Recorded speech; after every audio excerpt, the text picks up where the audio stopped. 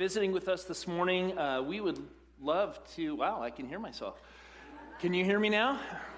We would love to have a chance to greet you and say how glad we are that you are with us. If you'd be willing to fill out a Connect card in the seat back in front of you and turn that in at our Welcome Center, it's just one way that we can get to know you better, and we have a small gift to give you, just a token of our gratitude for you coming out to be with us in worship this morning, and we would love to be able to also meet you in the lobby after the service is over. We hope that you feel at home with us this Christmas. As we've been examining in our series, Home for the Holidays, the idea of what home means in the Bible, we are recognizing that home is so much more than just the place that we live. Home is a place of belonging. It's a place of identity. It's a place of comfort and rest. And the amazing story of Christmas and the larger story of the Bible is that God has made a way for us to find all of these things in Him.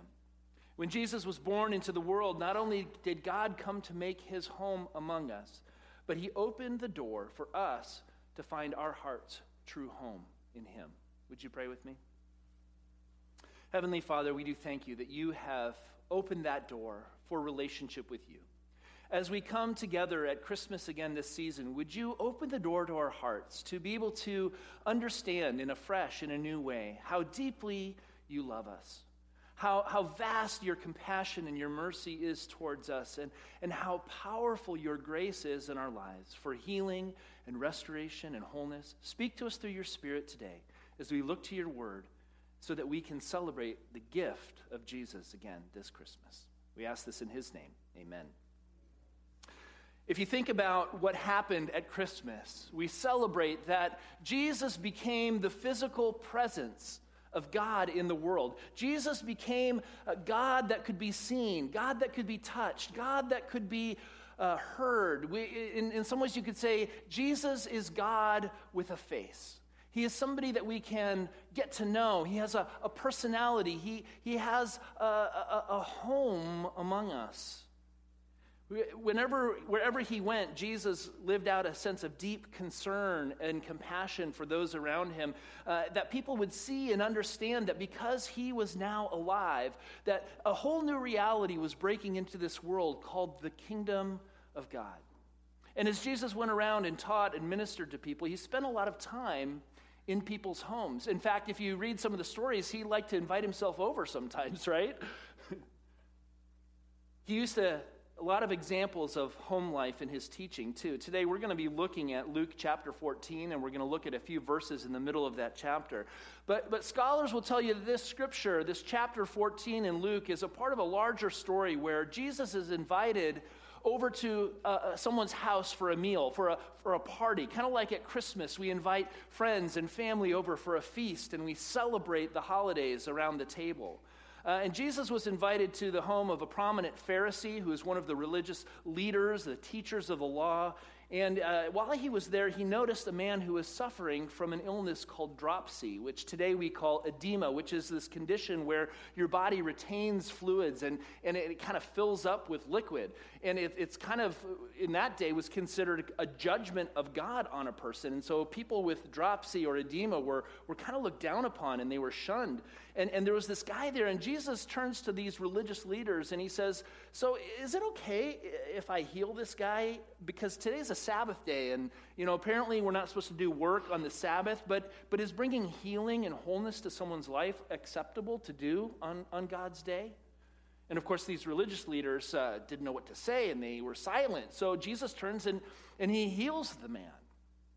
And so commentators will say that this story that we're going to read is first and foremost about these religious leaders and whether or not seeing the presence and power of God at work right in front of them in their lives will be enough to change their attitudes and to change their perspectives about how to live out this life of religiosity, this spirituality that they teach and that they promote, but are they really understanding what it would look like if they put it into practice?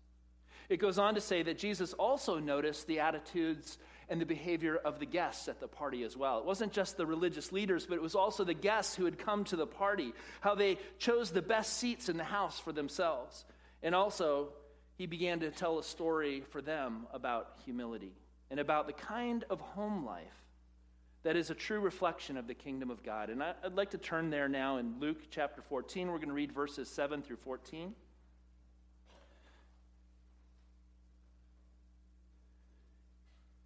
It says, when he noticed how the guests picked the places of honor at the table, he told them this parable. When someone invites you to a wedding feast or to a Christmas feast, maybe you could say, do not take the place of honor, for a person more distinguished than you may have been invited. If so, the host who invited both of you will come and say to you, give this person your seat.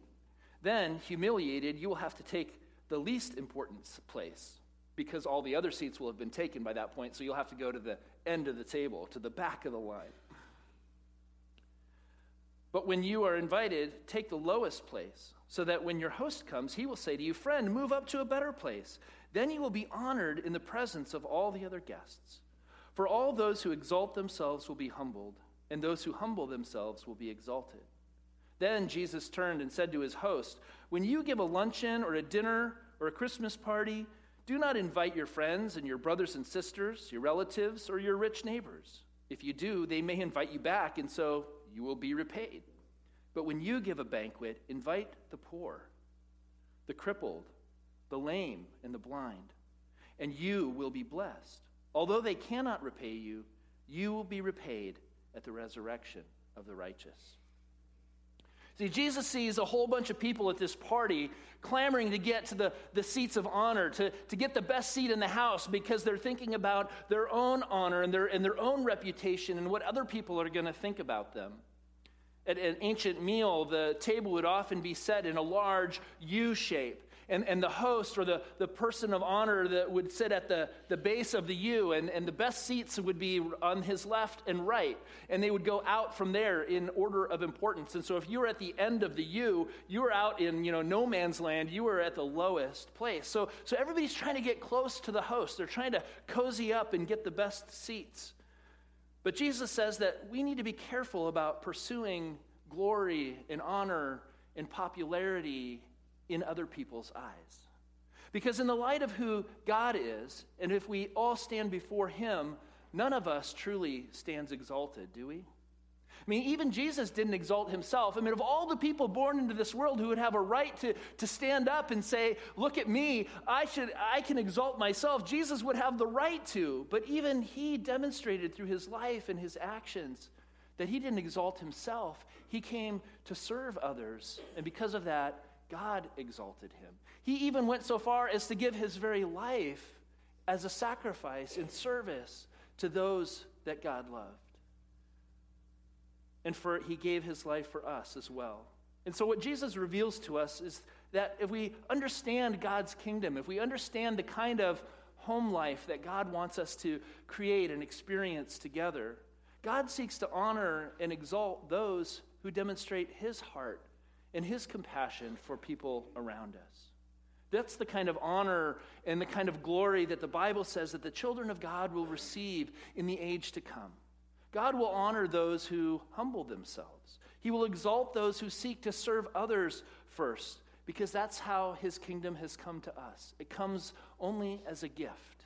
And so we are invited to give away what we have received as a gift as well.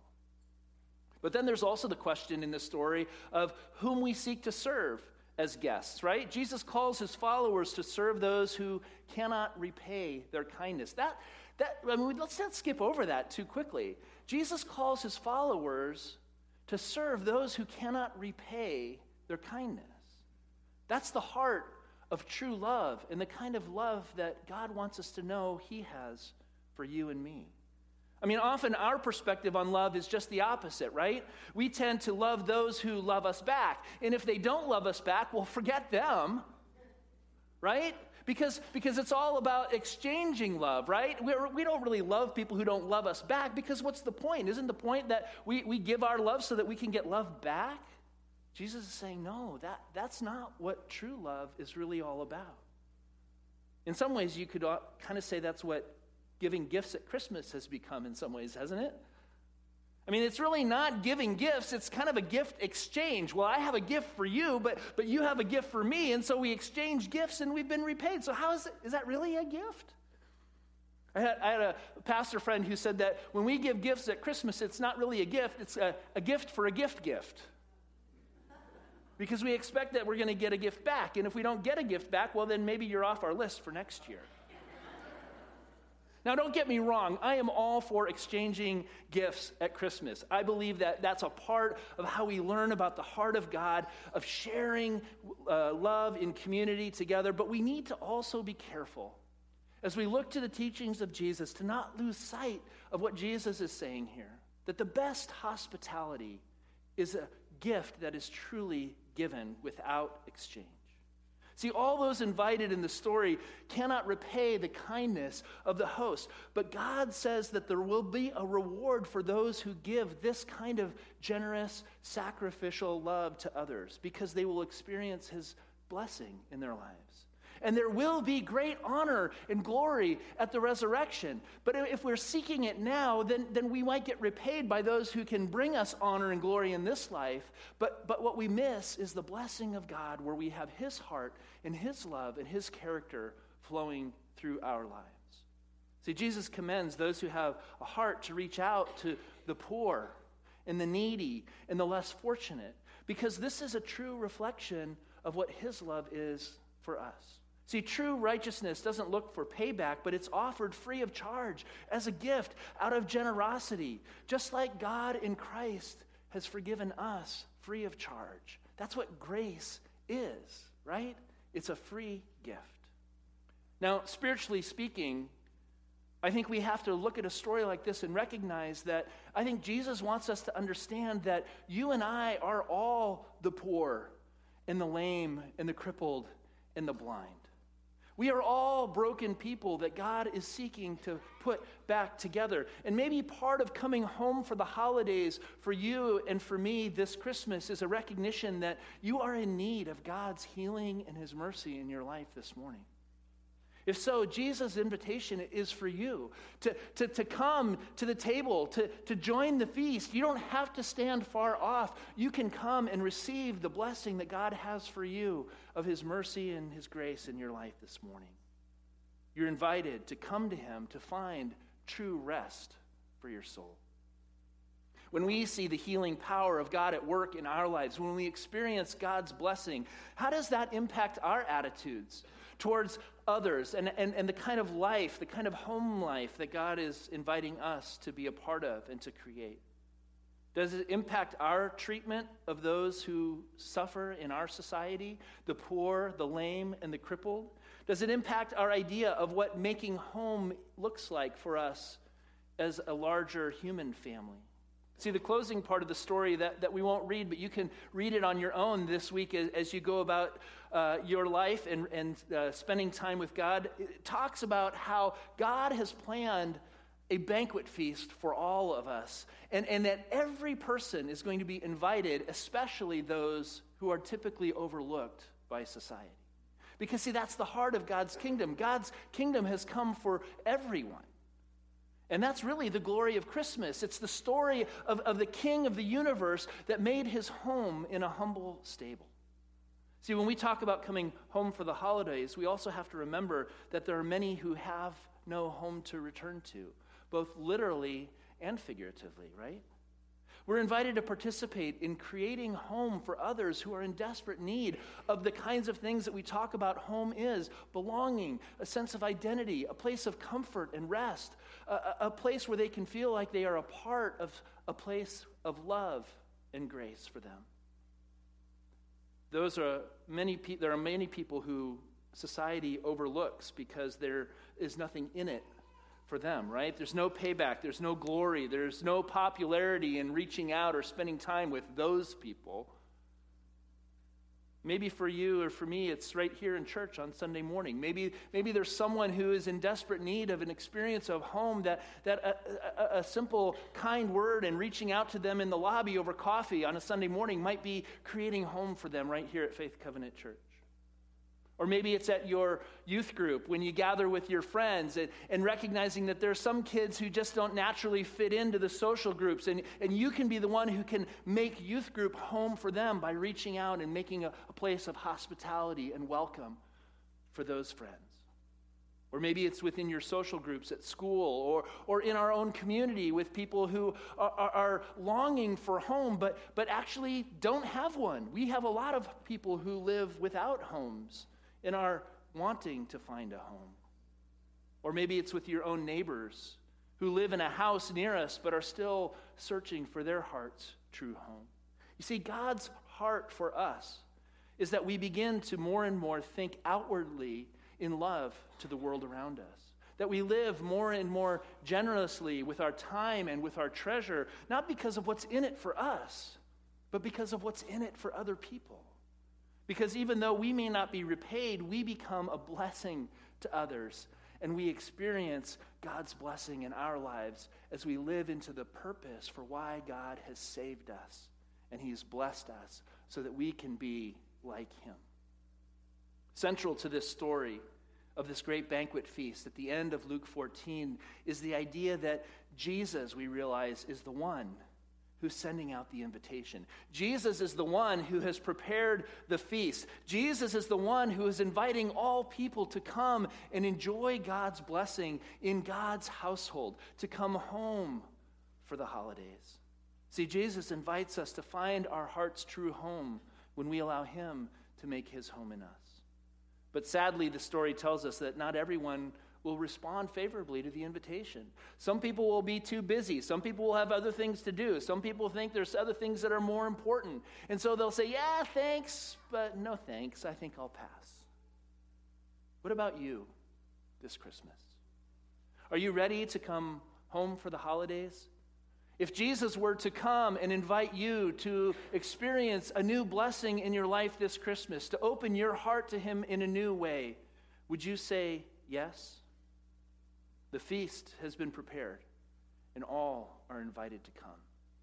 And that's really what communion is all about. We take communion together regularly as a reminder of this feast that God has prepared for us. And we know that one day we will enter into the resurrection life and we will live with God in eternity and enjoy His blessing and His goodness. But even now, God has given us a foretaste of what that will be like because He's given us the gift of His Spirit in our lives. He has come to make His home in us. And He's invited us to make our home in Him.